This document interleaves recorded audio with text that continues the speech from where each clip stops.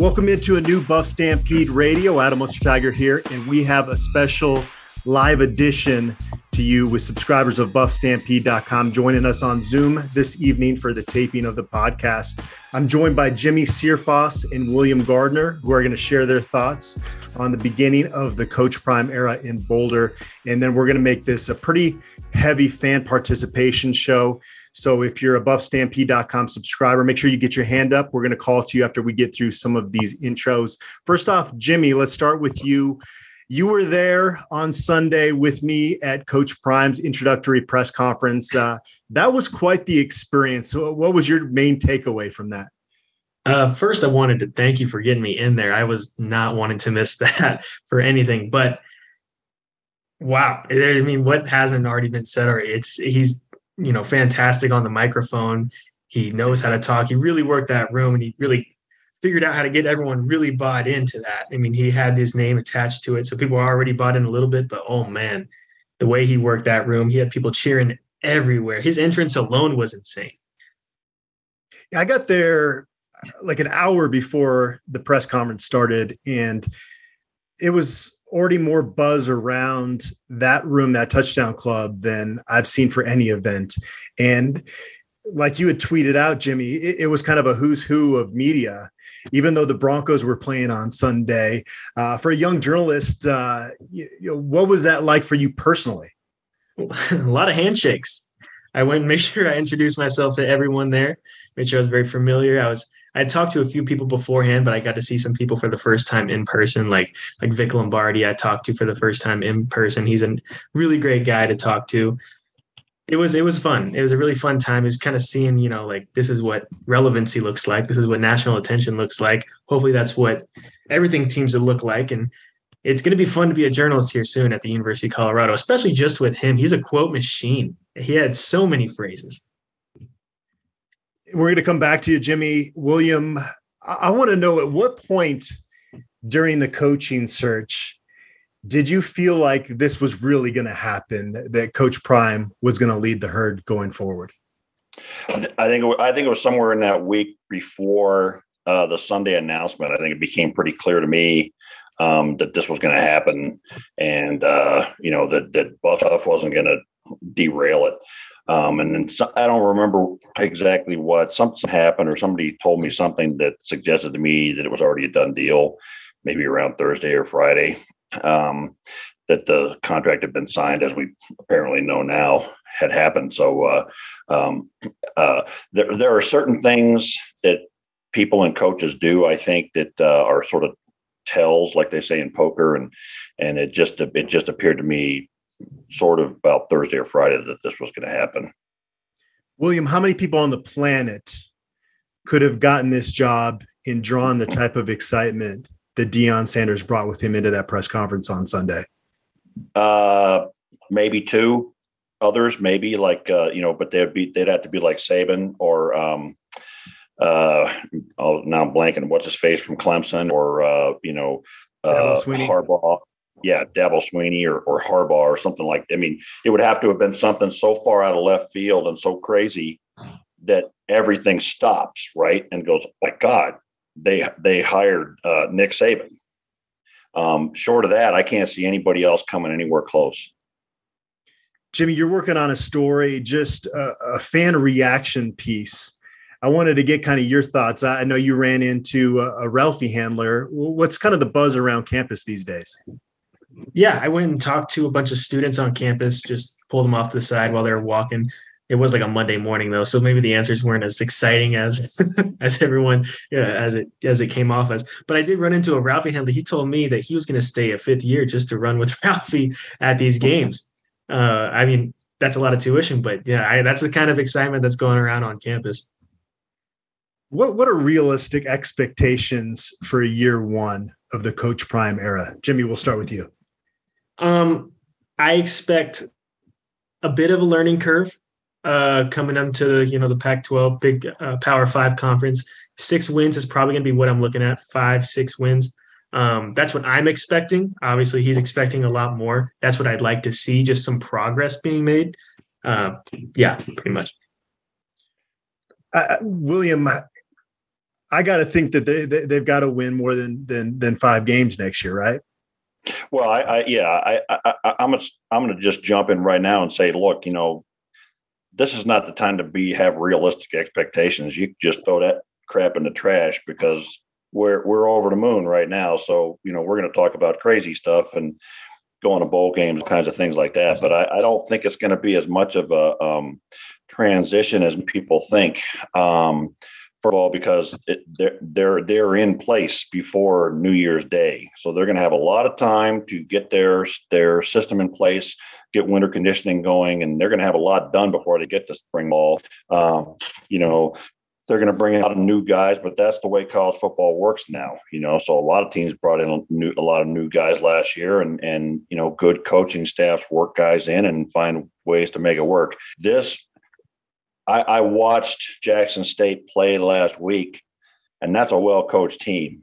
And, on every cylinder, everything is just smooth and perfect and right in place.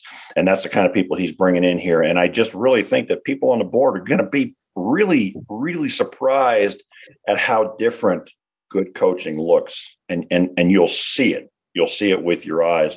And so I don't think there's any reason to put any limits on anything. I think he's going to bring in some guys, some dudes, some dogs like nothing we have seen in a long time in Boulder. And some of those guys are going to make a huge difference on this team.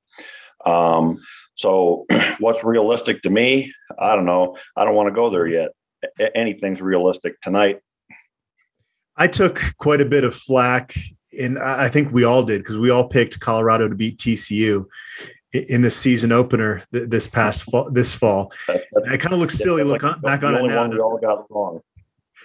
But part of my reasoning for that was, okay, you've got a new head coach, new coordinators. I know the quarterback was back, but the quarterback that's a Heisman, trophy contender wasn't starting that football game. So I thought with all those new pieces that was a reason why I didn't think TCU was going to be as good as they ended up being. William, is that kind of an example of, in this new portal era, you can, if you have the talent, that talent can mesh together pretty quickly? Well, I don't even know if it has to do with the portal itself, really. Good coaches bring together teams, and sometimes it's not even organic. It happens, and you get the group of guys together and they fit together and you get the right offense. And I think one thing that jumped at me on Saturday from the introduction to the players was these coaches love each other, and that's a big deal. They're not going to be fighting over stuff. They just went 12-0 with a team. They know what they're going to do and what they want to do, and they're going to work well together.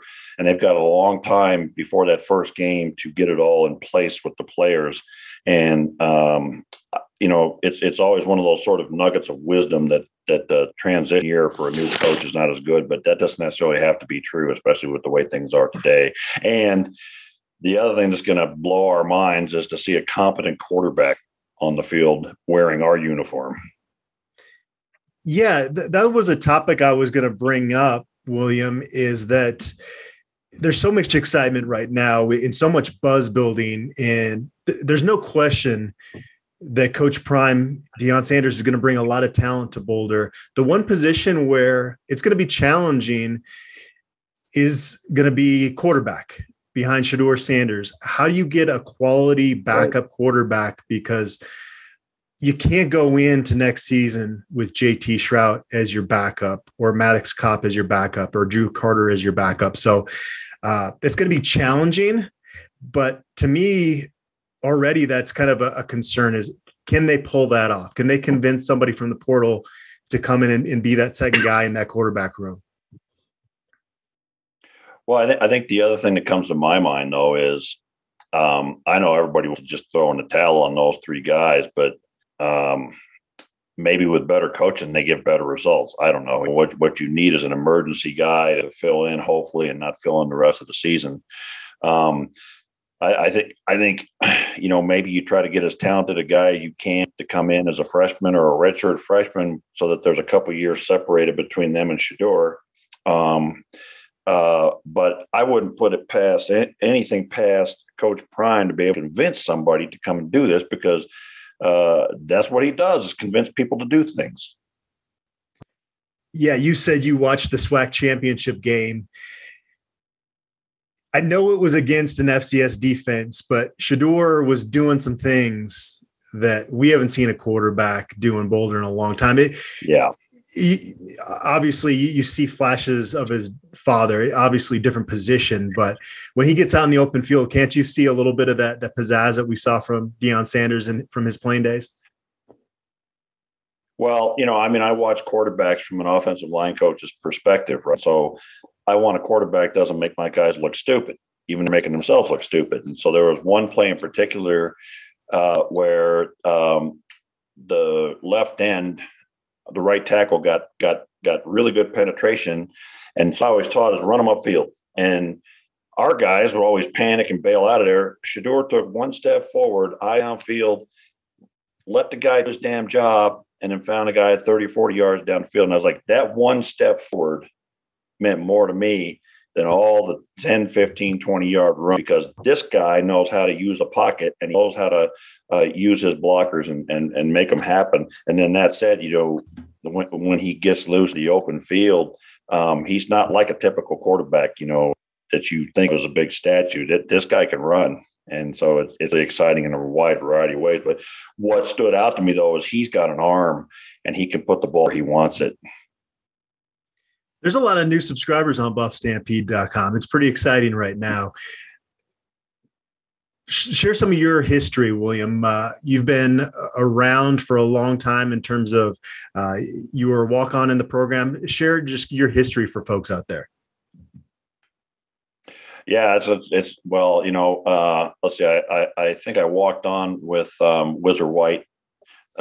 Maybe not quite that old, but I came to CU in 1983 as a walk-on. I like to say I had good speed for a 320 pounder, but I was only 230 pounds. So even back then in the old days, there wasn't a lot of call for that kind of well, I'm not going to say for that kind of speed, because there wasn't any speed, but you could time me with a sundial. So anyway, I was around at that point as a walk-on for a while, and then just sort of part of the program, in various capacities after I stopped playing all the way through January 1st of 1990, that first Men's Bowl.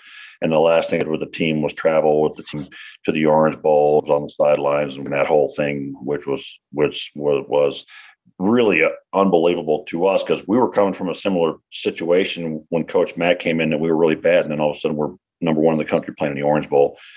And then after that, I did some coaching. I coached at a variety of high schools around Colorado, coached at a high school in San Diego, coached at a big high school in North Carolina. And I got to tell you, North Carolina football is a whole other thing than Colorado football. And then I was at Catholic University, which was Division III at the time, and coached there for 3 seasons and went 10-0 all 3 of those. And then spent a year at Wake Forest when Jim Grove was brand new there, working with their defensive line coach. And I think that's about, and then one of the things I used to do was I would work the Michigan football camp every year when they would have like a 2-week camp and the kids lived there, and which was really kind of like a big, all the coaches would come there that they brought around from the country, and it's like a coach's clinic at night when the kids all went to bed. And so that was another really fantastic experience. It was a lot of fun to work that Michigan camp, and Alan Branch I worked with one year, and the big offensive tackle who was a first-round draft pick. Can't remember his name now, but it was a lot of fun to Jake Long. It was a lot of fun to work with that caliber of guy and to really get an understanding of how different they were from your regular high school football player. And how long have we been working together now? About a decade at least. Yeah, I was just saying to somebody on the board today, the very first thing we did was we went out and we saw Thurston at Arvada West that day. That's right. Paul Thurston. 2011, I think. Yeah, 2011. How many times have you wanted to quit contributing to buffstampede.com in that time? Well, without mentioning names, there were some people that were a little bit of a challenge over all that time. But I think, that I didn't really want to feel like I just almost needed to walk away until this last season and a half, and after the Minnesota game last year, not this season, it just felt to me like at that point, what's the point? We're never going to get better, and this guy's going to be the coach here forever. And the wife said, "This is not good for you. It doesn't feel good. It's not fun." And I'll qualify that a little bit by saying that Kathy's first year as a full-time Buff fan was 2016, and she thought that's how it was. So, coming this past season, after that first game, it was just like, wow, you could see what was going to happen the rest of the way out. We didn't really understand, I think, obviously at that point, how good TCU was, but it was pretty clear how bad we were. So I think there were plenty of times in the last 2 years when I just sort of felt like, I don't have anything positive to say, and I don't just come on here and be Mr. Negativity. Are you all back in now, or are you fully energized going into 2023? Yeah, I think I'm, kind of that giddy sort of feeling. It's a nice feeling to remember what it was like back in the late 80s when we had guys like this coming in all the time. And, you'd see guys in practice who could have gone and played anywhere, and here they were. And it's just, the excitement from that time is just back immediately, that anything could happen. Now, Jimmy, you're a junior at CU, and you're a go-getter. I've been impressed with your work ethic. I've had a lot of interns work for me over the years, and hopefully we can kind of transition you from an intern to a little bit more of a role on the site going forward. What's this whole experience been like for you? You're from Texas. Kind of share your background for everybody. Yeah, I'm a junior here at the University of Colorado, journalism major, sports media minor. This is what I want to do. I grew up watching the Buffs, so I probably remember first memories back in like 2013 watching the Buffs. It's just when I started, getting awakened in my sports world. And I'd never seen a good Buffalo team until 2016. Alex in the chat. Yeah. I make people feel pretty old in the press box there once in a while. I think Jimmy's got some hair envy going on here. Yeah, but I remember that 2016 season, and I was like, really, this is exciting. This is exciting to see. We actually went down to that bowl game. Being from Texas, we went and saw, them get destroyed in the bowl game. It was a lot of fun, though. We still had a good time. But then I came up here, got in a few journalism schools, a few big ones, but I wanted to be in Boulder. Both my parents went here, so it was always a big thing. I grew up with a Ralphie stuffed animal in my hand, so this has always meant a lot for me. And then, freshman year, I didn't really do much. That was a COVID year. They kind of locked us in. It really was not fun. I was watching games on the TV that were just down the street from me. So that kind of sucked. But sophomore year, I figured, time to get busy. So I just hit up Adam over Twitter, really. Just about this time of last year, I hit him up, just, hey, you got any spots? People always ask me, like, Jimmy, where are these internship spots? Like, just go ask. Just go ask on Twitter. You'll find a spot. But yeah, it's been a lot of fun, and I'm meeting a lot of people. And I cannot wait for this. This is going to be a heck of a season to watch. I was getting worried that I would not have any good football experiences outside of beating, Cal and storming the field for Cal. Is it safe to say then that Coach Prime has saved your college experience, Jimmy? Coach Prime just might have saved not only my college experience, but as like my career. The amount of attention that Colorado football is getting, my Twitter is blown up. I've probably gained over 100 followers in the last day. I mean, I've seen it on buffstampede.com. It's just, you see the amount of views that are, getting noticed and things like that. It's jumping by the thousands, tens of thousands in some cases. Yeah, it's nuts. It's crazy. It's not like anything I've ever seen, just this overnight sort of turnaround. Adam, I forgot about, I just remembered how we got connected back then, because I was training players. They were going to go play college, and I was working with Shane Callahan, and I don't know, that somehow that got us connected. And then Matt McChesney opened his gym, and that business went out the window because everybody went there. Yeah. He's kind of got the monopoly on linemen in this state, and it's going to be interesting to see how that dynamic goes going forward. Because I think that if Coach Prime is recruiting the way you should, you really only want to take 5 to 7 in-state kids. 7 would be a deep year. Isn't it crazy? A couple months ago, Colorado couldn't get any of those guys, and now they're going to have to turn away guys that would have, previous staffs in Colorado would have loved to have on board. Well, and you see the 7 guys that decommitted already, and the difference between the level of people that we're going to be looking at and that we were looking at is entirely different now. So the level of quality that we're going to be bringing in entire classes, there's just not that many places in Colorado. Having coached in California and coached in Colorado and coached in North Carolina, the level of football here is a lot lower, and so you have less coaches, I think, and you have less coaching and fewer top level athletes playing the position. It's odd to me that the one thing that we produce like nuts is offensive linemen and sometimes tight ends, but I never see the problem with taking offensive line in Colorado is there's no big defense linemen or linebackers here for them to go against. So you don't really know what they're going to do until they get next level.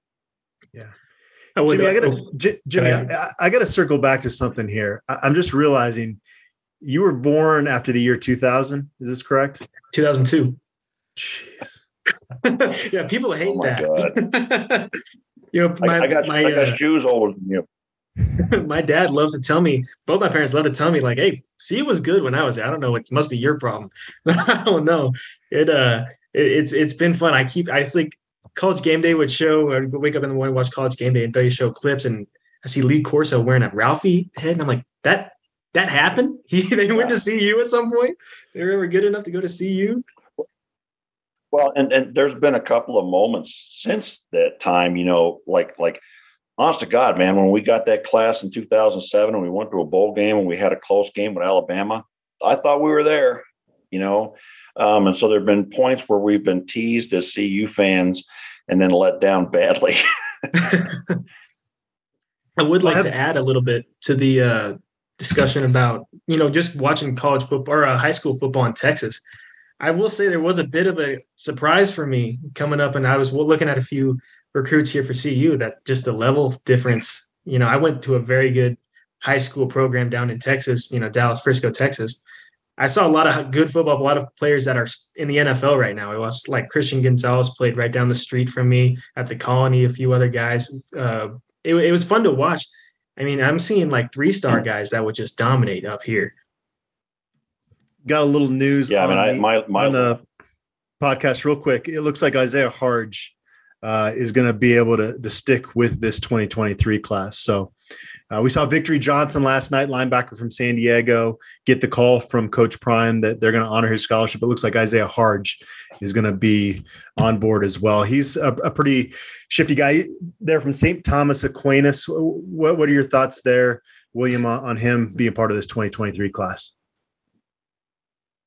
I think anybody that the new coaching staff has signed off on, I feel fine about. I'd love to sit down and talk to guys and figure out how balancing watching film of these recruits with, getting ready for a bowl game and everything out there. But I think I'm at the point right now where anybody they decide they want to keep, I'm good with.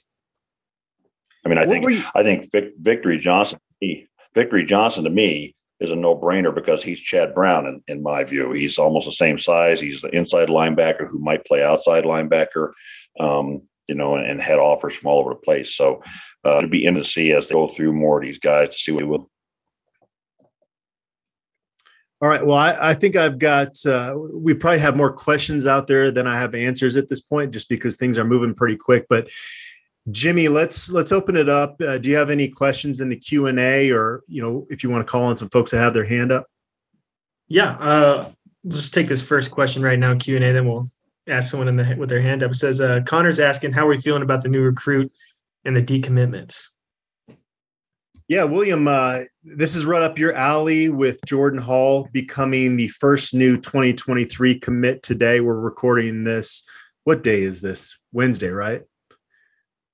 I mean, Tuesday. I am Tuesday. Tuesday. Goodness gracious. I'm in a haze right now after covering this coaching search. Jordan Hall, 6'8", 320 pounds from KIPP Columbus in Ohio, switched his pledge. He was a Jackson State commit, now going to join the Buffaloes. Have you had a chance to watch his film, William?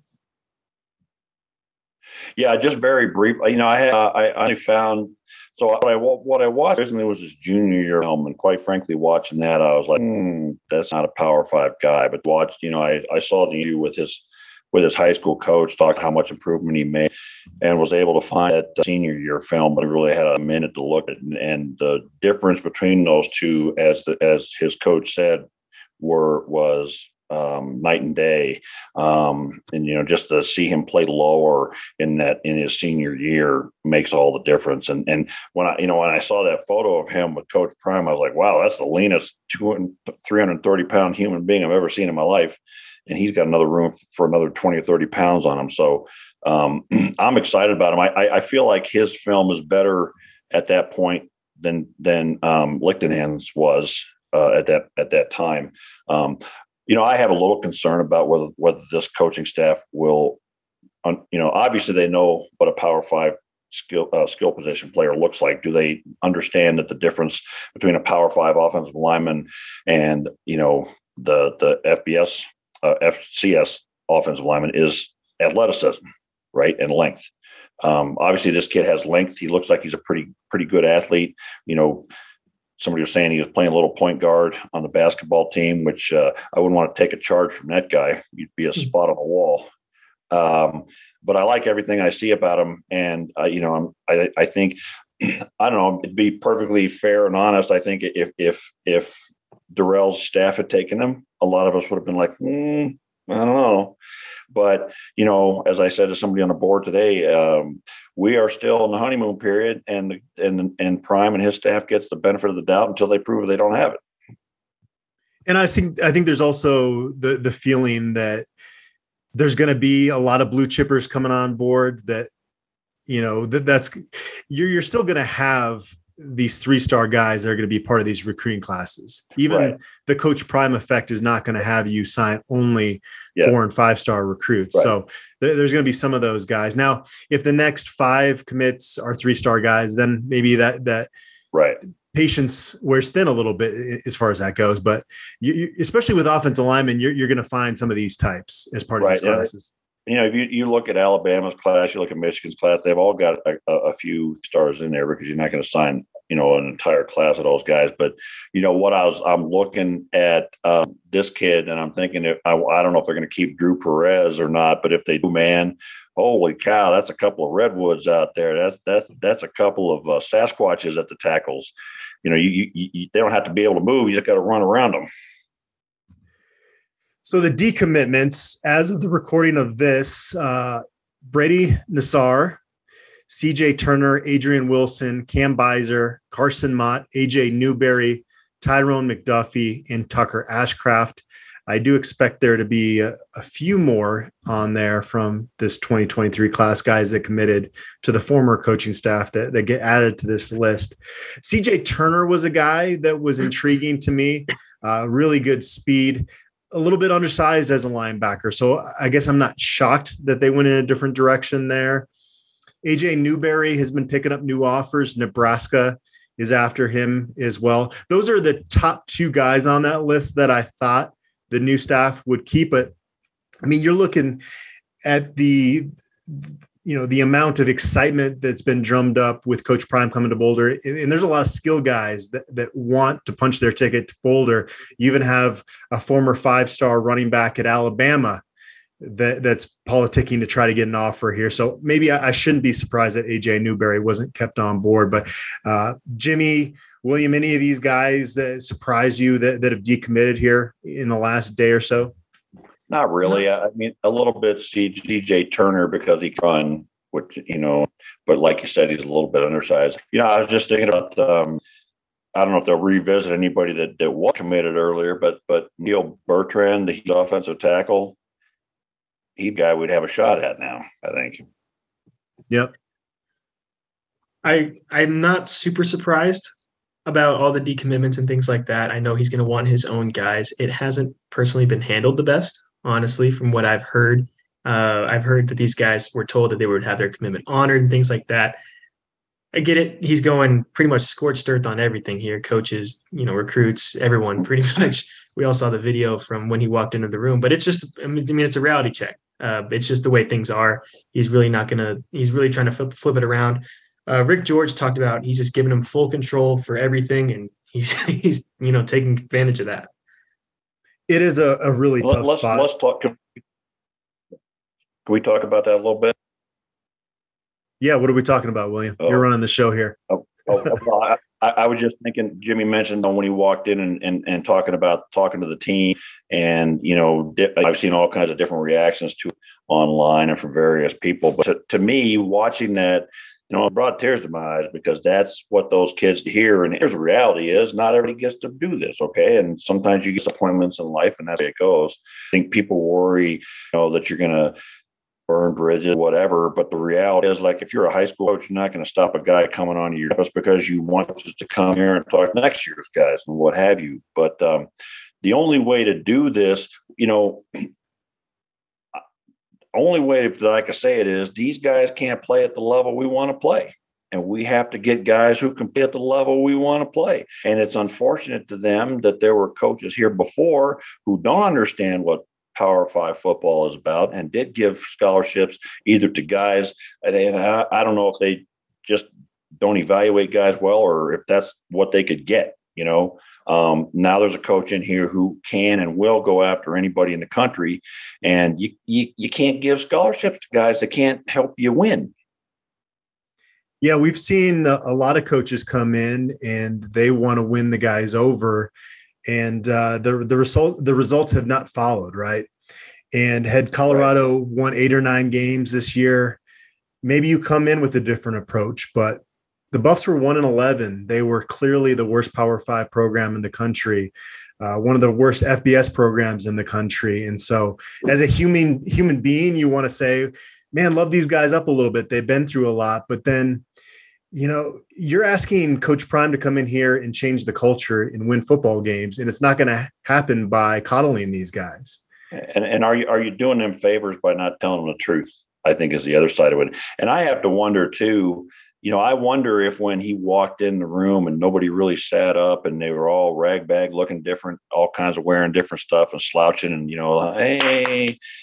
I wonder how much that played into what he had to say, or if he had it all planned out in advance, because, I think what he had to say is going to reach inside to a guy who's a warrior and wants to be what Coach Prime is looking for. And he's going to respond to that.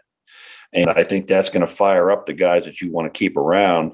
Because I was keeping an eye on, for example, in the back, Tommy Brown and Jake Wiley and Frank Phillip were back there, and they were all leaning forward and they were intent.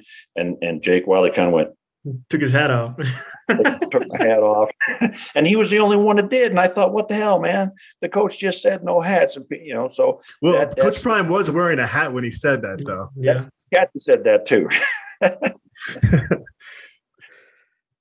Yeah, it's a new era in Colorado football. There's no question about that. The other thing where your heart goes out is the way that some of these coaches found out that they no longer had a job at CU. It's tough hearing about that. I like so many of these guys on the 2022 staff, but they are under contract for another year. Mike Sanford's under contract for 2 more years.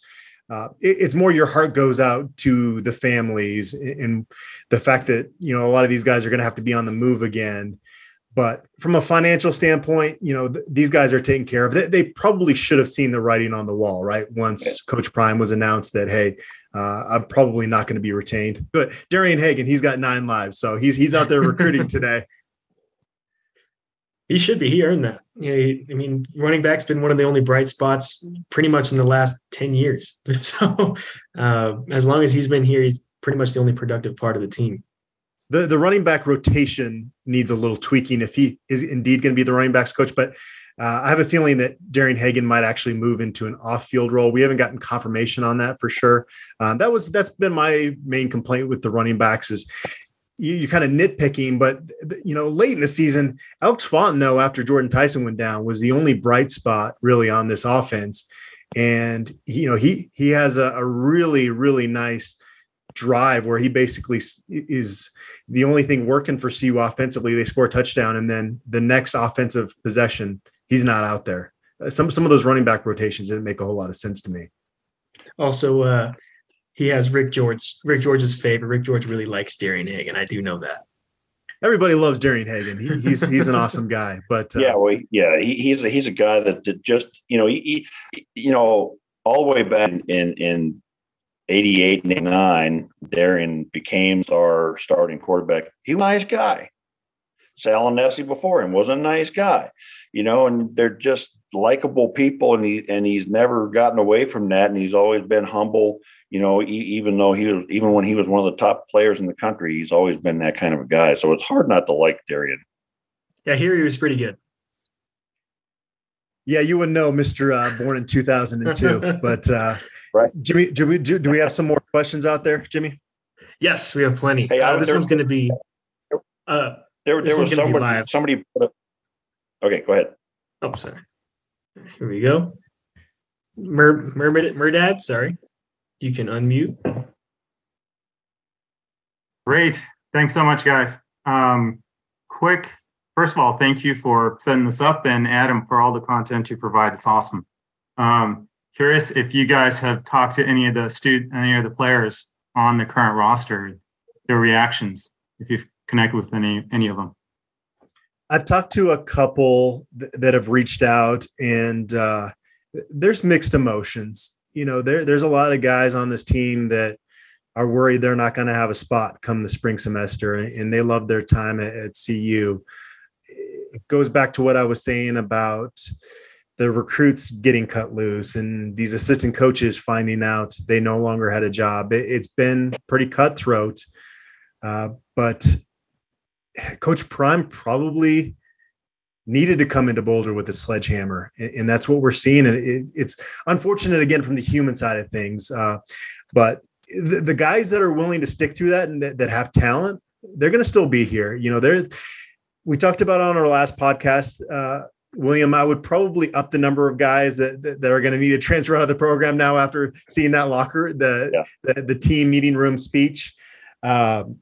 I thought at that time you probably needed to cut bait with about 15 guys. That number is going up based on the interest that Colorado is getting from recruits right now. But genuinely, there's still, I don't know, what would you say, William, 35, 40 guys that are, even if they're special teams contributors, guys that you'd want to have in this program going forward, or guys, you want to have a reputable scout team, that's not just a bunch of nobodies. You gotta have those bodies of people out there too. But I think one of the things, one of you guys said struck me, and it took me back to the year that I was at Wake Forest, and Jim Grove was new head coach that year, and I was working with defensive line coach Rick Hartney, and one of the best players on the team was a starting defense tackle, and he did some knuckleheaded thing, and we're staring at the defensive line meeting, and Coach McCartney looks at him and says, "You guys don't get it. This is a brand new coach. He's looking to make an example out of somebody to send a message to this team. And who would be better than one of the starters and one of the best players on the team? He'll get rid of you in a minute if it'll make a message to the rest of the team to show what kind of team he wants." And I think that's what Coach had to do, was come here, and right off the bat say, this is going to be different than anything you've ever been involved with. And if you don't want to be a part of it, that's okay. But because it's going to be, and I'm not here to be your best. One of my favorite lines was, and he used it twice. I'm not here to kill it. I'm not here to kill it, not kick it. In other words, I'm not here to be your friend. I'm here to having football teams, and you'll be part of that, or you'll be gone. And if you saw the video that Coach Prime's son put out on YouTube today, they put in an extra video from his meeting with the guys at Jackson State before he hopped on that private charter flight. And there was a lot of love in that room from guys there at Jackson State that were raising their hand and saying, Coach, you did this for me, XYZ, and I love you so much for it. So you've got to get through this initial phase, because what it is Coach Prime is weeding guys out. And I think he's going to have to go over the top in that sense. But, there's going to be things that aren't going to be, necessarily on these videos that are going to be the kinder, gentler Coach Prime, I would imagine, where he's going to love these guys up just as much as maybe some of the hard coaching he's going to do as well. And that's part of being a great coach is to both, and another thing that stuck to me from that initial thing was when he said, some of you guys do belong. Some of you guys are in it. Some of you guys give everything you have out there and playing next to some fool who give all of that. And I'm get rid of him for you. And so that reaches out to, they're even a team as bad as ours, there are guys who are doing everything they can. And, I had my last year in North Carolina, like the kid who was 6'7", 300 and had offers from every school in the country. Ended up going to Princeton, turned down Tennessee and Ohio State and Carolina and all these. And he came out the next summer and stayed for a week and helped me work with my kids out here. And one of the other coaches gave a hard time that I was too hard on the players. And I asked Mike, am I too hard on these? He said, Coach, if you didn't come out and yell at us, we thought maybe they didn't like us anymore. And we knew that that's what we were trying to do to make us as good as we possibly be. So, when you love them, they know that, and part of that is to hold them to the expectations that they're capable of meeting. All right, Jimmy, we got any other hands up questions out there? Yeah, we have another hands up question from Ross. We'll allow him to talk real quick. Hey guys, how you doing? Nobody's turning on the video for us. I don't think I have access to doing that. I think that's above my pay grade. But so first of all, I just want to say thank you and for this. This is an awesome opportunity for us to be able to have this kind of open dialogue. But Jimmy, you're not. I thought I was the young one. I was in college in 2016, and for me, being there in that special time and being able to experience that was, pretty incredible for me. So the fact that you get to be here for Dion, enjoy every moment of it. But I'm less of a question, more of something that I wanted to kind of just tell Adam and say thank you. I know you've probably seen on the board, we've, been trying to put together a little gift for you guys for the holidays, and you guys are the best in the business, you and Brian, and we appreciate the work you're doing. And we were able to raise a little over $1,400 for you guys to, celebrate the holidays with your families. And so I'll be in touch with you after on how to kind of get that to you guys. But we just want to say thank you from all of Buff Nation and from all of the Stampeders for the continued work you've done and are going to do in the future. So thank you. Ross, that means so much. I really do appreciate that. Yeah, I would love to take my kids out to a nice dinner. It's such a great idea. I've been around, but I haven't been very present. I haven't been a bad father, but, I definitely am looking forward to spending, some more time with them once things calm down. I don't know when that's going to happen.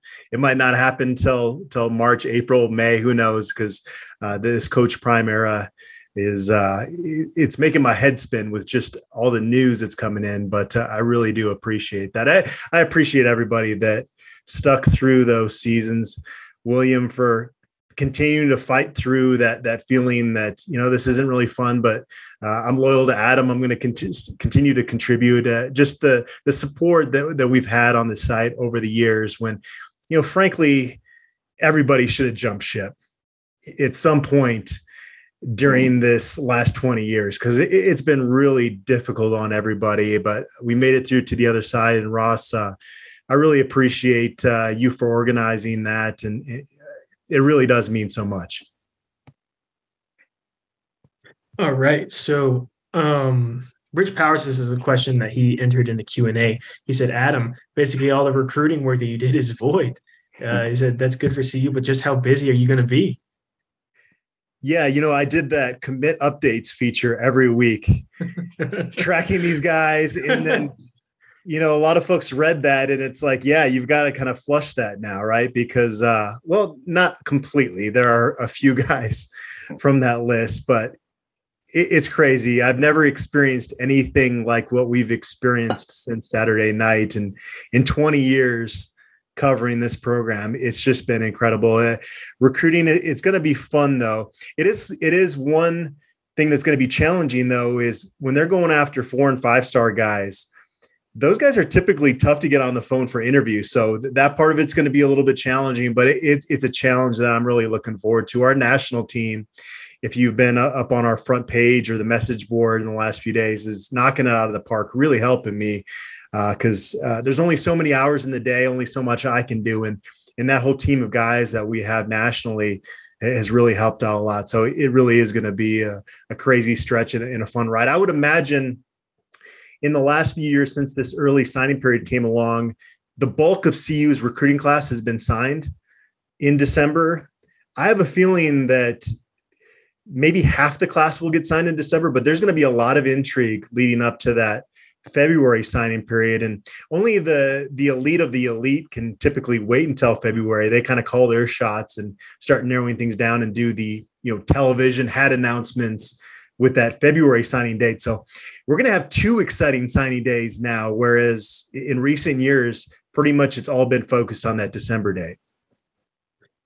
Kind of building off of that, Steve wants to know how much sleep y'all have got.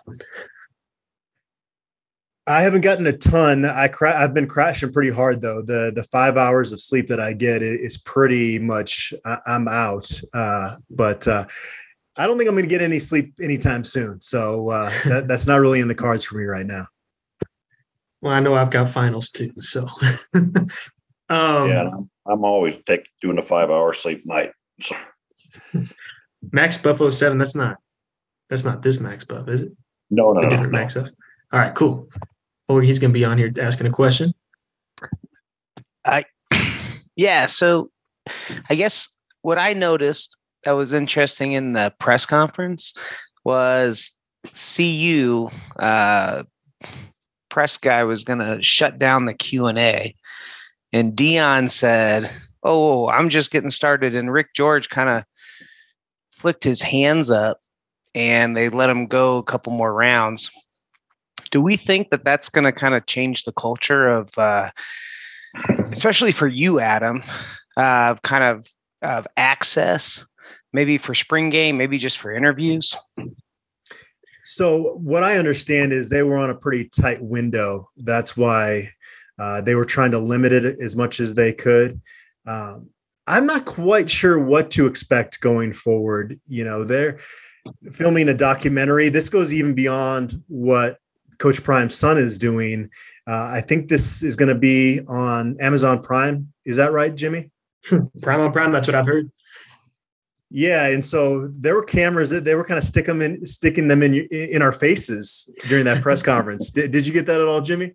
Oh yeah, I did. I made sure to, lean in when Brian was answering his question so I could get on in the documentary when it comes out, and I could show whoever I'm with, like, hey, look at this guy.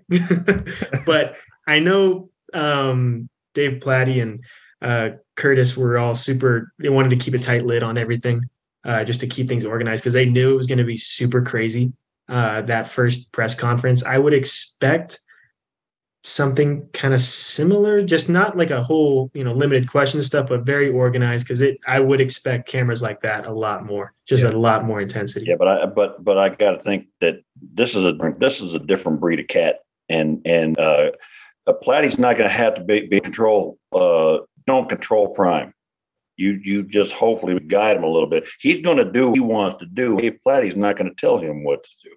And he has his own people that are going to do like the national media stuff. So David Platty's actually going into semi-retirement. So he's not going to be handling that type of stuff going forward after the end of this month. Curtis Snyder, who, Jimmy, you've been around him. He's an awesome guy. He's going to step into the SID role. I'm super excited for him. He's been waiting for this opportunity for a long time.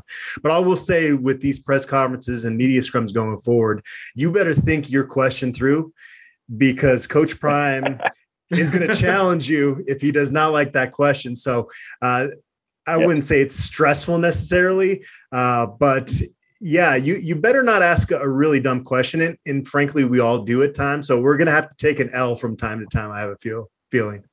I was wondering, I was up late at night wondering if somehow I ended up getting called on for a question, what would I ask? I was probably think I was going to ask what he thought of the team. If he had any interactions with the team, I would have loved to hear what he had in his first impressions, just based off what we saw. I mean, especially based off what we saw now, just regarding what we saw. I'd love to know. He made reference when he was talking to the team about, the list of guys that they told me are not salvageable.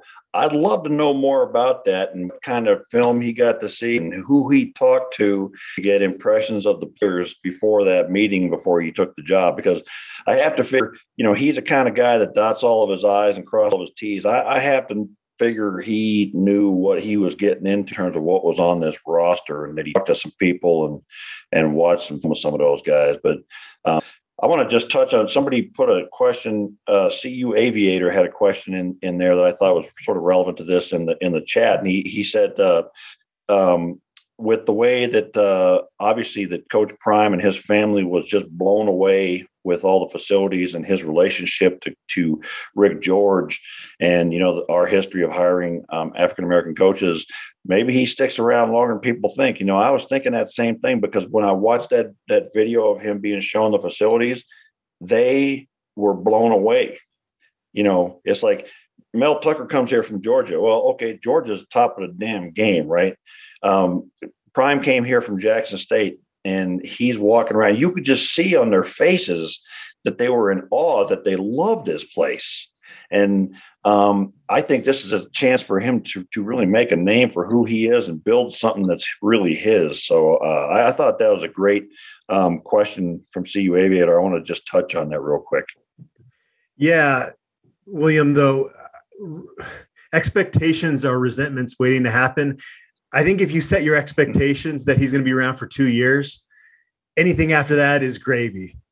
I don't want to put myself in the thought of thinking that he's going to be around for 10 years. But, he's got to have, if he has, I think, I don't know that anybody's going to do the Mel Tucker thing based on one season here again, because I think if he's getting opportunities at places like Florida State or someplace like that, it's because he's really turned this thing around and he's won 8 or 9 games here, and if he puts us on that, then we're turned back around, and then we have to keep it going after that. What he did already in changing the perception of this program and getting us full again is the part that we need. Well, every Colorado fan out there, their second favorite team going forward needs to be Florida State. Because if Coach Prime is having success in Boulder and Florida State's going through a coaching change, and not to say that other Power 5 opportunities wouldn't be intriguing to Coach Prime, but I think that's the one that you'd worry the most about. Yeah. I know CU is very snake bitten about what happened with Mel Tucker, and you got to think that they're going to start looking to rework that contract for more money if he starts having the success and things like that. I know they want to keep him around bad, and they're willing to spend for that. That's what I've heard. I've heard good things about, the new Pac-12 deal, that television deal that's good that they'll get, just basically upgrading facilities with money that comes from that. They're looking to keep him around, and they really want to make sure. But his whole elevate or terminate thing really does worry me, because where football is here right now is a place where you can elevate. And that, it just seems like what the future holds. How do you mean by that? What do you mean by that, Jimmy? Just facility-wise, history-wise. We have very nice facilities and things like that, but there are better ones out there, like, big dogs like Georgia and things like that. We just got to get to a point where we establish a winning culture and things like that, and we need to win him over. He likes Boulder a lot, but you're right. I'm pretty sure he likes Florida State just a bit more. But I think somebody said on the chat, and I agree with this, that we're not as far away from the elite facilities as you think. I mean, we don't have what Oregon has, but we don't have a sugar daddy. But our facilities can compete with any around the country, and where Prime is coming from, what we have looks amazing. Where Tucker was coming from, it looks like, well, that's what we had there. It's no big deal, right? But our facilities are what they were, what they match up with everybody else around the country pretty well. And you start winning here. I mean, 42,000 of us idiots showed up to watch this crap team. I mean, what's going to happen in Boulder when we start to win, right? Yeah, and I have heard money is rolling in out the wazoo. It's crazy how much money is rolling in. I've heard that, season ticket, the wait list is out the door. It is very long. People are dying to get in and spend money, which is great to hear. Just, finally get some recognition, and maybe we can just maybe get a new press box. And I also it means a lot to recruits too, because who they see on SportsCenter and things like that gets into their heads. Sorry, Adam, go ahead.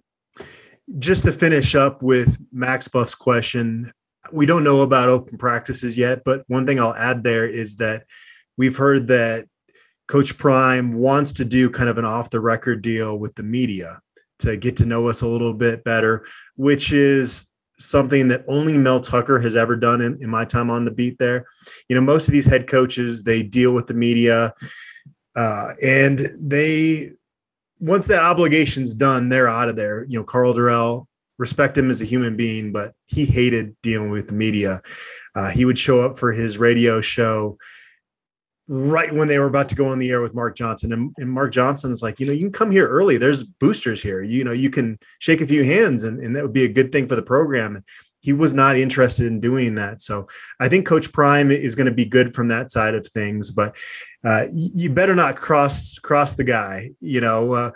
Tim McCarver is the most famous example of that. If you've ever watched the 30 for 30 documentary or remember that from back in the day when he was playing in the World Series with the Atlanta Braves. So this is a tightrope I'm going to be walking here with trying to be, giving my opinion and not being a shill for CU while also trying to stay on Coach Prime's good side. And you're going to take interns, Jimmy and Max, to that off the get to know you thing, right? Yeah, I agree. We should be involved in this. The invite got lost in the mail, guys. Sorry. Oh, yeah, man, that's what I figured. Question wise, Brett is asking a topic question. Brett, I like it. Yeah, big fan. Okay. Can you guys hear me? Yep. Can you guys hear me? Yep. Yes. Okay. Hey, thanks you guys for putting this on, letting this come on. The question I had is I was just kind of curious if you had heard anything, obviously you're not going to know specifics, but just on what kind of numbers we might be seeing that have come into like for example, the Buffs for Life, NIL Collective, or I know there's another one that just recently got up and going, but I was just curious if you guys have heard anything on what those numbers might be looking like. That's a good question, Brett. I have not heard. That is kind of a private deal.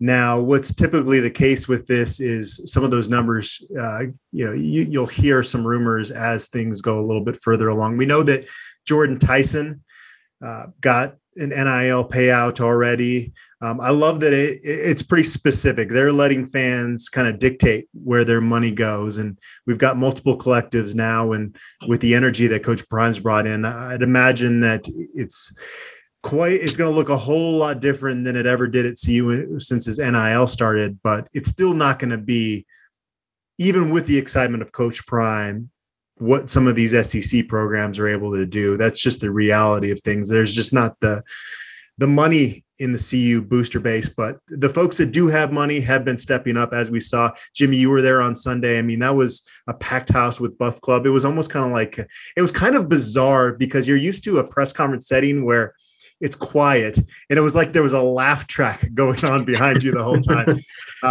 It set a good scene, but it was definitely different than what we're used to. I will say I did run into Matt McChesney. Is that what we were talking about earlier? That guy's huge. That might be the biggest person I've ever seen.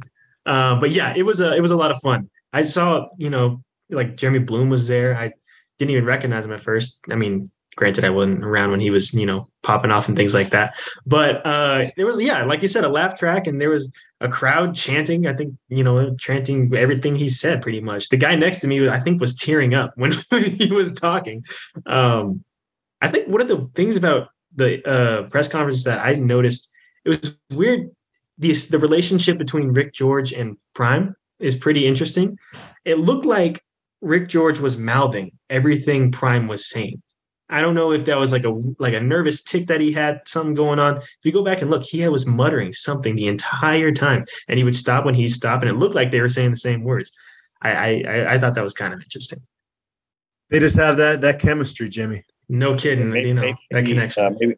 Maybe Rick is a speechwriter. I don't know how he'd write that. The things he was saying was crazy. For some reason, that takes me way back to the mid '80s and being down the practice field, and Rick George, a young Rick George and a young me and a young everybody else pulls up in some kind of a station wagon or something like that, and he puts down the back gate and he goes, "Hey, guys, this what?" He gets out a suitcase. We're like, "What's that?" He's like, "It's a telephone," and we're like, "What? No, man, that can't." And he opens it up, and sure as hell, there's it's like a big ass suitcase, and it's got and he calls over right there from the practice field, and we thought that was the craziest we'd ever seen, like 1980s or 87. We just saw in the chat from Bing and looked over to Twitter here on my other monitor, and Edward Schultz, a receiver from Mission Viejo, California, has joined the list of decommitments. Was expecting that one. That was one that I had heard was not going to be honored by the new staff. Not a surprise at all. He was kind of new to playing receiver, and Coach McGagan saw a lot of potential there. He transferred to Mission Viejo and didn't really put up the numbers that some folks were hoping. So hopefully he finds a good home out there, but he's not going to be part of the Buffs going forward. One question from the chat. How far do you know were negotiations for the second choice, head coaching wise? How quickly do you think it could have been done if Sanders wasn't signed? So when I reported the day before Thanksgiving about Colorado putting forth that big offer towards Coach Prime, the way I understood it was that they kind of put feelers out and maybe put some potential offers together for their other two candidates, but I don't believe those ever went out. And there was some discussion with Bronco Mendenhall before the Coach Prime stuff really started picking up steam. I have yet to hear from a really good source that an actual offer went out to anybody else, but they were definitely having contingency plans just because you'd have to, especially with somebody of the stature of Coach Prime. Auburn didn't reach out to him, but had they, would that have changed things? So if you're Rick George, obviously you've got to have a plan B, but fortunately for the Buffaloes, they never had to go down that route. Jacob Pauly has a question. Just real quick. Somebody I think put on the board yesterday or today something that really hit me in the eye. It's like, imagine if we'd have hired Bronco Mendenhall and we're watching this happen to somebody else, and how I was like, Jesus, I just would cry. All right, he's a good football coach too. The crazy thing is, CU fans would have loved that hire back in February of 2020, but yeah, for sure. Following the Carl Durrell era, with his lack of personality, everybody was just so starved for an electric personality, and I think that also played into just the excitement over Sunday. Folks would have been over the moon with Deion Sanders being in the same room as them no matter what. But I think that kind of elevated even more, was just kind of, we were getting this energy from the head coach that we weren't able to get the previous 3 years. Right. He was preaching. All right, Jacob. Hey guys, can you hear me okay? Yeah. Cool. Thanks so much for putting this together. Really pumped. We got exciting times ahead. Someone posted on the board a page that says portal slow, and I wanted to ask a question regarding that. What do you guys expect for the timing of hearing about commitments from the transfer portal? I think some of those JSU kids we should hear shortly after their last game. But what about those other kids in the portal? As well as, what are your expectations for the recruits that we can get in the portal? How many 5 stars, 4 stars, 3 stars, et cetera? Yeah, good question, Jacob. And actually, we had a question from Buff and DC that they'll kind of want to know about that timeline regarding the other JSU transfers that are expected, because Coach Prime, when meeting with the team, kind of hinted that there's going to be about 10 guys coming with him from Jackson State to Boulder. They're going to play in the Celebration Bowl on the 17th. And so I doubt you're going to see much movement until after that point. And I would think it's going to come pretty fast and furious after the 17th. And then the spring semester, Jimmy, you can fill us in on this. It's usually in early January. I'd imagine that's the case again this year. Yeah, that's what I would imagine. So from, I would say, December 17th on to the start of the spring semester, I think you're probably going to see a lot of commitments come in during that time period. Now, they could get some earlier. Receiver Jimmy Horn Jr. is a 4-star transfer on 24/7 Sports, caught 67 balls as an underclassman at USF. He's coming out on an official visit to Boulder this weekend, and he's coming out with one of his former 7-on-7 teammates, a 2023 prep receiver, Asad Wasim. Based on what I've heard out of that, those guys could be on the commitment list after this weekend. And we're recording this Tuesday. I got the date right this time. I think in the next couple of days, you're going to see a lot more additional visitors added onto this weekend. And I would imagine some of them will be transfers. But really, with the Jackson State guys, I would imagine that week following the Celebration Bowl is when a lot of that's going to go down. Adam, do you know anything about the logistics of how they're doing this? Do they have a coach that's going to stay here in Boulder? Is anybody going to be here? Are there guys that are already going to just be here all the time and on staff, or how they're going to split that up between preparing Jackson State and doing this? Yeah. Well, as we're starting to see this coaching staff take form, and there's still some pieces that need to be figured out here. It looks like it's going to be pretty 50-50 in terms of guys that are going to be coming from Jackson State versus the guys that are going to be coming from other locations. Sean Lewis, obviously, as the offensive coordinator. The guys that aren't coaching right now, I'd imagine, will be in the Champion Center recruiting, whereas, Tim Brewster, Andre Hart, Kevin Mathis, those guys are going to be, I would imagine, going back and helping with the preparation to get Jackson State ready for that bowl game. All right. LA Buff has a question. Hey guys, first of all, Adam, thank you so much for everything that you do. And thanks to the guys on the board for the hilarity of the last few weeks. It's been quite a ride. I guess when I think about this search, for me, and forgive me if you guys talked about it earlier, I had to step away for a minute, but the unsung hero of this whole scenario, I think, is Todd Solomon. And so my question is, have you gotten any insight as to kind of how much leverage or kind of how that all went down between he and what we perceive to be the kind of the roadblock in Phil was, and kind of how that came about and how quickly that came about? Yeah, that's a great point there. You're right. Todd Solomon needs to be mentioned here. It kind of reminds me a little bit of what happened when Bruce Benson was the president at Colorado. At one time, he put Colorado football in a really tough spot, in a big hole, when he told Mike Bone that you cannot fire Dan Hawkins. I've got to go in front of state legislature and lobby for money. We can't afford to buy out another coach right now. So Dan Hawkins is going to be here for another year. And Colorado basically couldn't recruit for a year and a half because they had a lame duck coach. Well, it took the program then under John Embry to get so bad and so pathetic that guys like Bruce Benson, president of a university, they want the athletic director to handle that. They don't want that to be part of their day to day. But when the program gets as bad as CU did leading up to that 2012 season, which is pretty comparable to what we just witnessed, you get email writing campaigns. And every time Bruce Benson goes out in public, he has people getting in his face saying, you got to fix the football program. Those guys don't like that. They don't want to have to deal with that. Gesundheit, William. So that was maybe the one silver lining in terms of Colorado being as bad as they were this season, going 1-11. If they were 5-7, is Todd Solomon getting those same emails, that same, frustration from folks when he goes out in public? Probably not.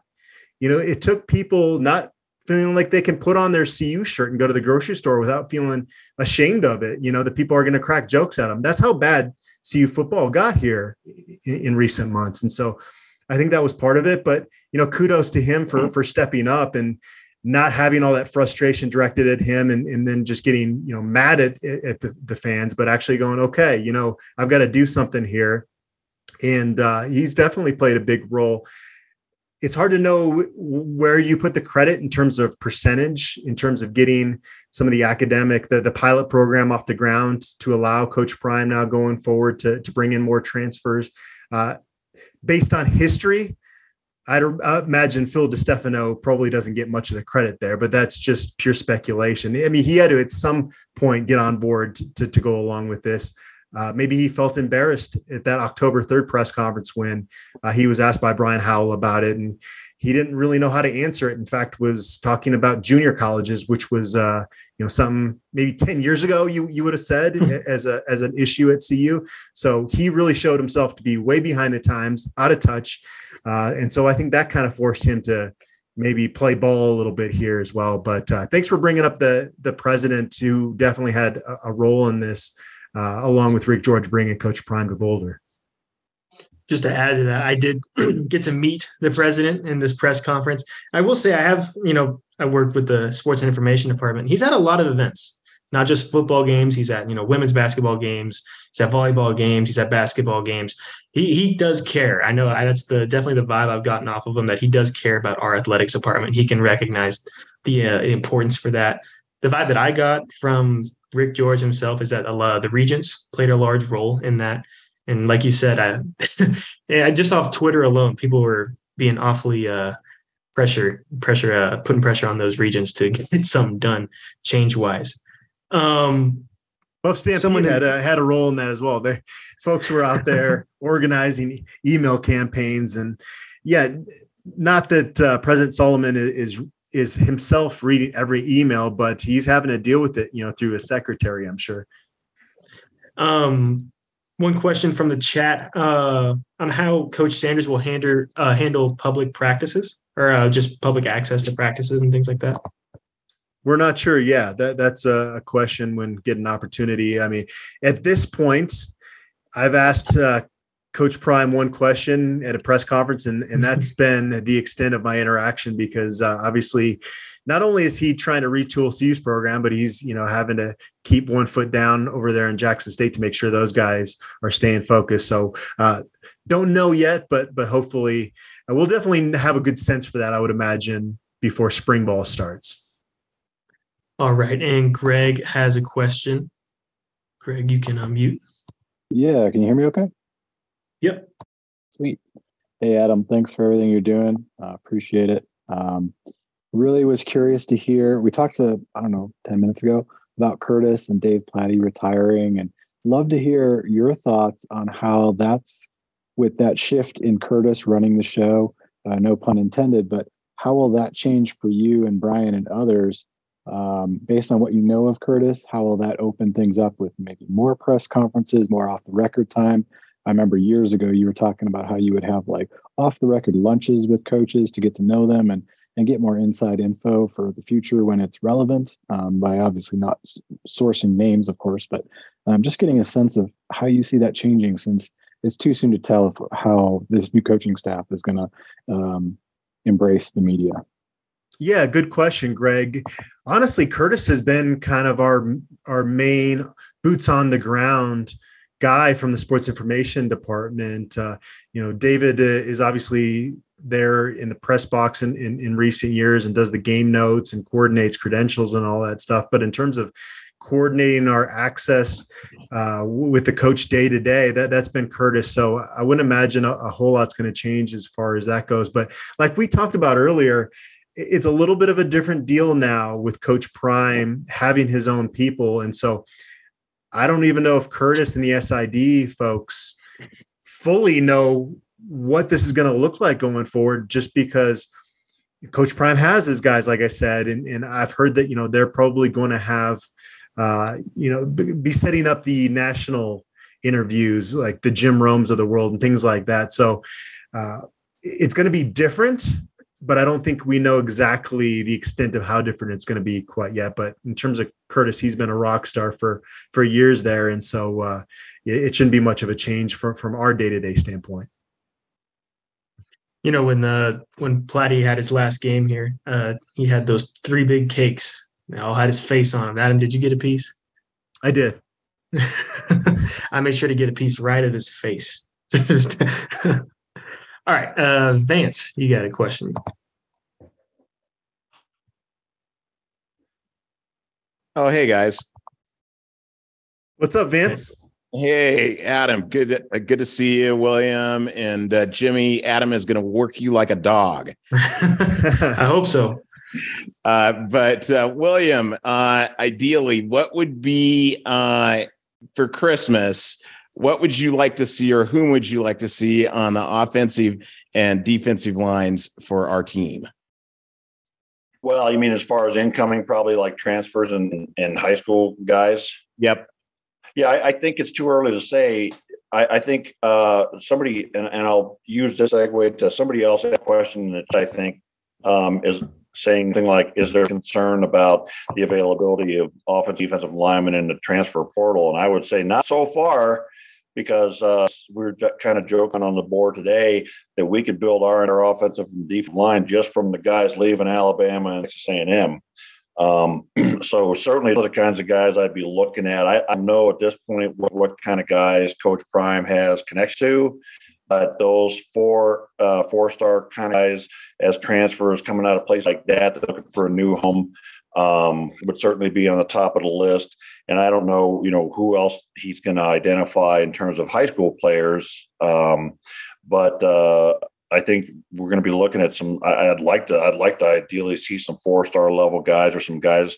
What we need on the defensive side is instant help. So we need some of those guys, like the variety of defensive linemen that are leaving Texas A&M right now. And I don't know how realistic it is to get any of those guys. But we need starters on the defensive line right now, and an upgrade for what we had even last year, and quite a few bodies. Because look at the roster right now. I don't know. We maybe have. I don't know what Jalen's going to do, but we maybe have 3 or 4 defensive linemen on there, and I'm not sure most of them are powerful level. So I can't really give you names. I want to see who gets traction with us, and we see all these guys pop in the portal already that I think are excellent defensive and offensive linemen. But I want to see which ones start showing interest in us, like Adam saying, that start seeing them want to take visits here and things like that. Then we're going to have a better idea. But I'm also kind of curious to wait and see once Coach Prime starts to have a chance to sit down and start calling these guys on the phone. He's got to have figured out by now that in addition to quarterback and maybe safety, defensive line is the key thing that he's got to bring in here. So it will be interesting to see who starts showing interest in us in the next week or so along those lines. But I would say take a look at transfer portal and look at all those defensive linemen that went into the portal from Texas A&M today. That's what I'm looking for. If you want to know what I want under the tree as a whole raft of big linemen from Alabama and Texas A&M. One person in the chat was asking about what we can expect from the assistant head coaches. Their few names have already come out, said that they're signing. Have we heard anything else about any other assistants? I think at this point, we know that Tim Brewster, obviously he's been out recruiting tight ends coach. Kevin Mathis is going to be a defensive backs coach. Andre Hart's going to be a linebackers coach. Nick Williams comes over from Texas A&M. He's expected to coach the defensive line. I think Gary Harrell is probably going to coach the running backs, but we haven't gotten word on that for sure. Who else am I not mentioning here? David Kelly's been rumored to be defensive coordinator. I haven't been able to get solid info on the DC search at this point. And now Jim Leonard's available from Wisconsin. So, why not, right? The way things are trending with this program right now. Do we know if Armand Hawkins will be retained? He is still on staff from what I understand, but they haven't, talked about 2023, I don't think. One person was asking about the relationship between Prime and George going back to his baseball days. Do you have any information on what their relationship, how far that goes back? I saw the message board post about that. The way that Rick was talking about it, though, it didn't seem like they knew each other a ton before this coaching search started. That based on everything that Rick and Coach Prime said during the press conference, I can do a little deeper dive on that. But isn't that the takeaway you guys got from? It was more like maybe they knew of each other or had met, but they weren't close before this coaching search started. Like they encountered each other at various baseball events and stuff, but that it always went well when they did. I was also kind of curious, Rick George, our recruiting coordinator through the mid '80s and into those great years in the '90s, and that's when Prime was being recruited, out of Florida. I wonder if they ever crossed paths when he was in that role. I don't think CU at that point, would have been later on after Prime graduated in '88 that we really became a draw for his level of player. But I've been curious to me if they crossed paths. And Tim Brewster as well. Yeah, Tim Brewster, who I mentioned, is going to be on Colorado staff, and Rick George actually played together at Illinois for a year. And so they had known each other from back then. So just interesting how some of these connections, come back around. Few people in the chat. Football, college football is kind of a small world, which is kind of surprising that, I guess it's not surprising that Carl had such a hard time finding staff because he wasn't in that world. He was in the NFL world, and it's really a very different world, and everybody kind of crosses the same sorts of paths if they're at the same levels across decades. There is a few questions in the chat just asking about the new program that's making it easier to transfer into Colorado. Do you know if you could explain that for him real quick? Well, it's pretty complex, but to try to kind of shorten the explanation on it is when there wasn't this one-time transfer exemption, it wasn't as big an issue at CU because they would have a year before that player would be, eligible to play to get them caught up on the credits that they needed. But now guys transfer in and they want to play right away. They expect to play right away. And so these credits just were not transferring over to Colorado. I had reported that, it was about half of the guys that they evaluated in the portal from October of 2021 through June of 2023, or October of 2021 to June of 2022. About half of those guys just flat out could not transfer to Colorado. And then there was about another 20 to 23% of those guys that would have had to do a little bit more academic work, or there would have been some type of academic barrier. So you're talking about 80% roughly of guys in the transfer portal they couldn't bring in.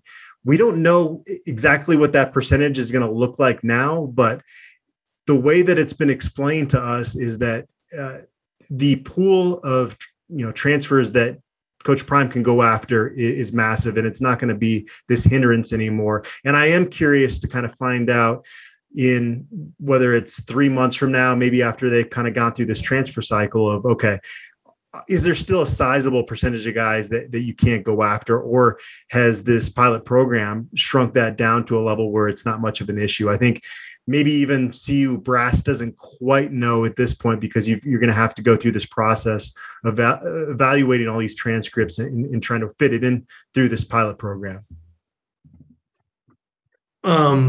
David Palmer's asking, what's the over-under, what you're thinking of amount of players that were on the team last year that are going to be on the team this year?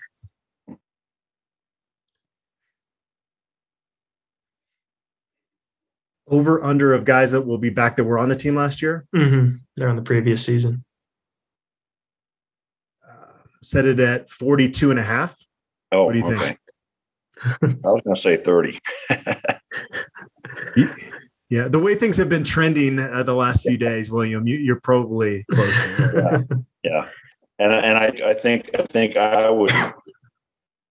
somebody asked a question on one of the either the Q&A or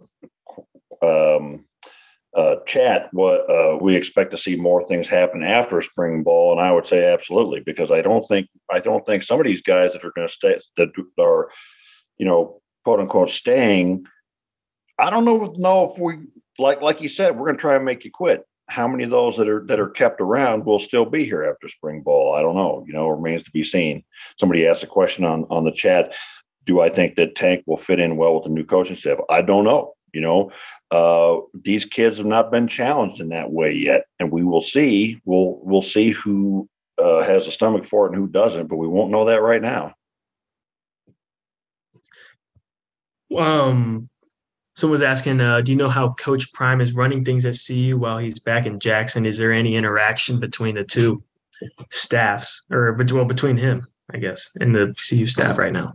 Well, the thing is with CU's players, I mean, this is pretty much their short off season, right? So obviously they're tasked with doing some workouts, but for him, it's really about recruiting right now. And it's about burning the candle on both ends, because he's going to be coaching those guys, but he's also going to be recruiting when he's not coaching. And you can coach to Colorado from, Jackson with technology. So it's going to be more challenging to do the in-home visits, but really for him right now, it's about recruiting. And then he'll be back this weekend for those visitors. So I guess on the weekends, he's going to be making use of that private jet basically, and having to sleep very little, even less than me here the coming weeks. I feel Coach Prime he pretty much cleaned the slate, coaching wise, assistant head coaching or assistant coaching wise. Do you feel like there's anyone that you would have liked to seen kept? I thought Rod Chance did a pretty good group with the corners this year. That was a young group, and I felt like that was one of the few points on the team that you'd say they're playing pretty solid football as a unit. And then I thought Kyle Devan did a pretty darn good job. If you gave Kyle Devan some of these recruits that Coach Prime is going to bring in, I think he could put together a really nice O-line. But I'm really not surprised, honestly, that he came in and kind of wanted a blank slate.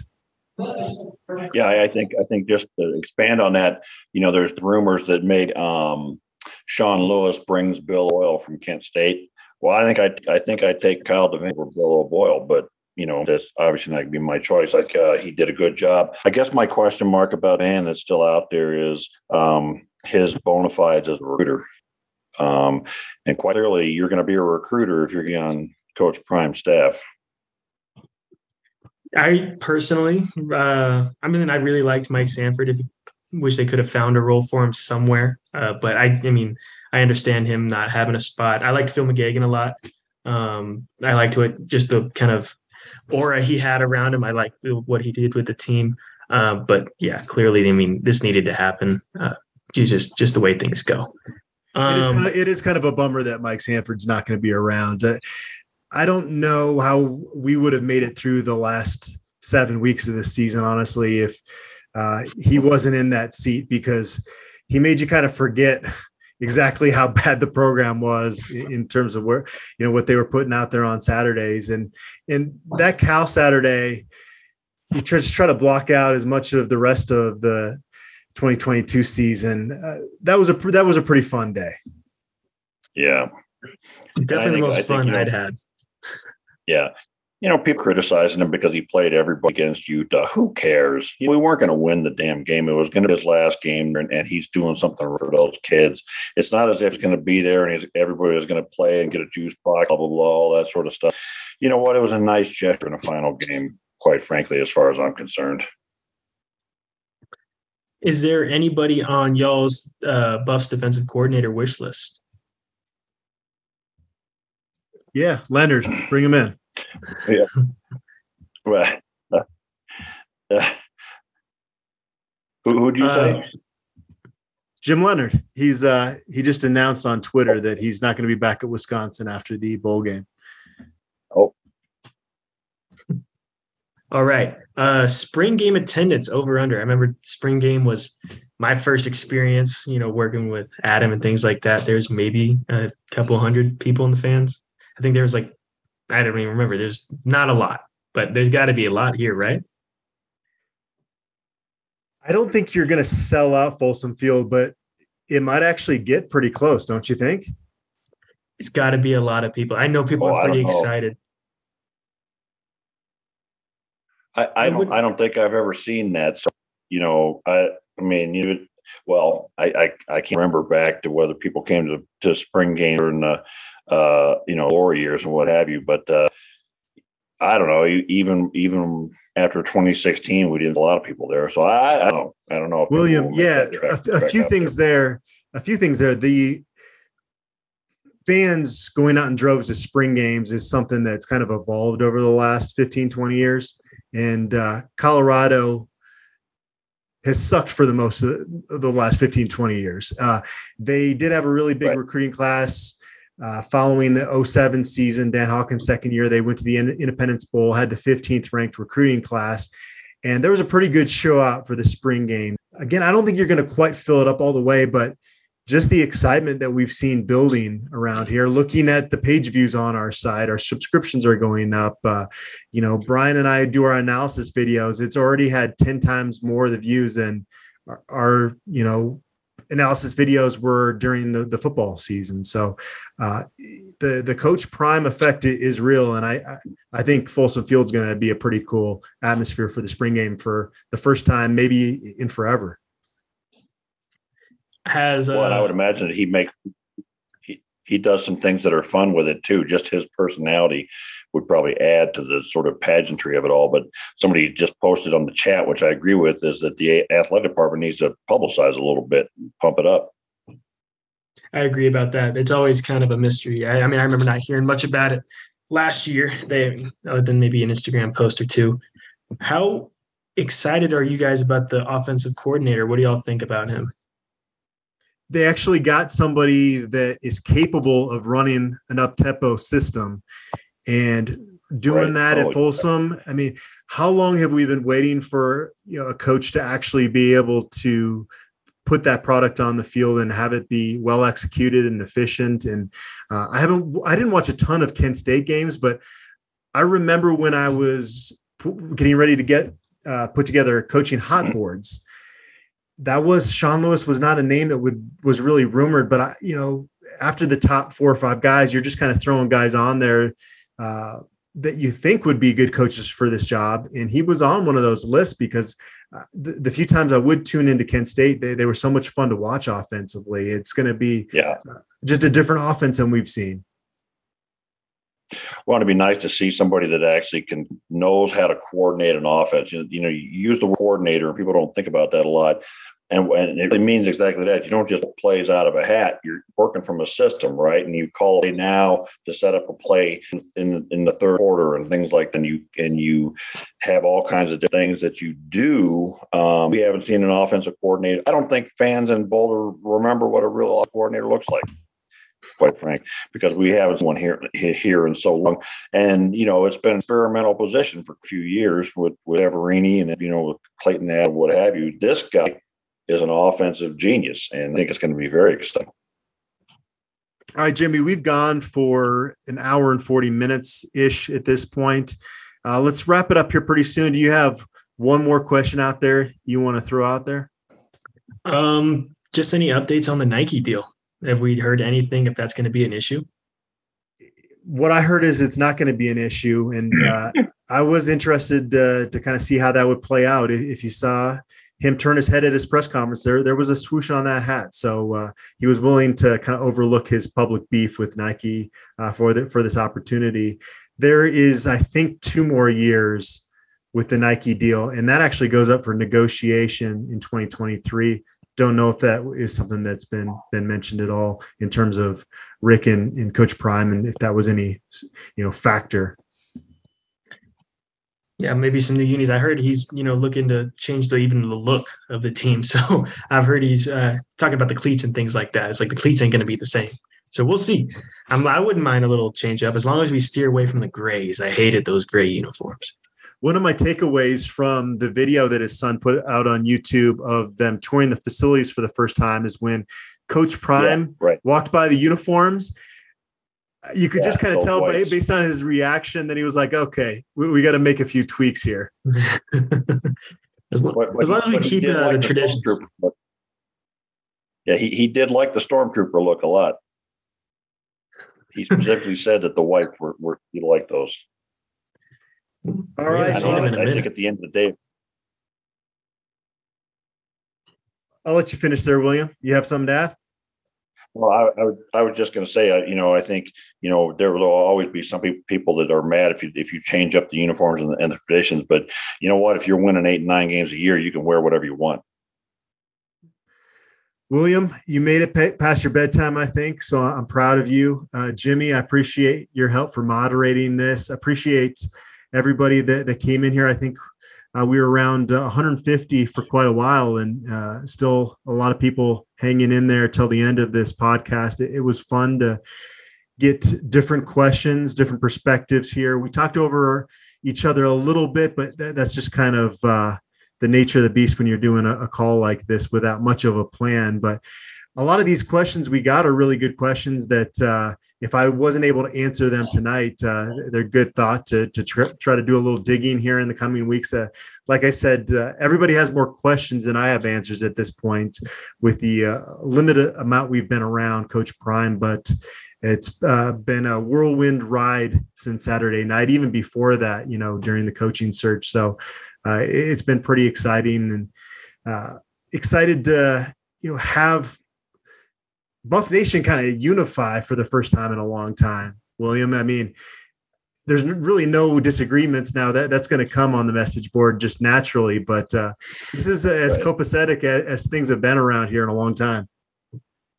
Well, I've always wondered what it'd be like, to be on a board with a team that's really good, winning all the time. What would you fight about, and what would the bickering be about, and what have you? It's like, if you're signing a bunch of 4- and 5-star guys, I mean, I know it's a darn shame that NYC Ski Buff has to retire his gif about the diamonds in the rough, but at least we won't have to fight about that anymore, right? It'll be fun.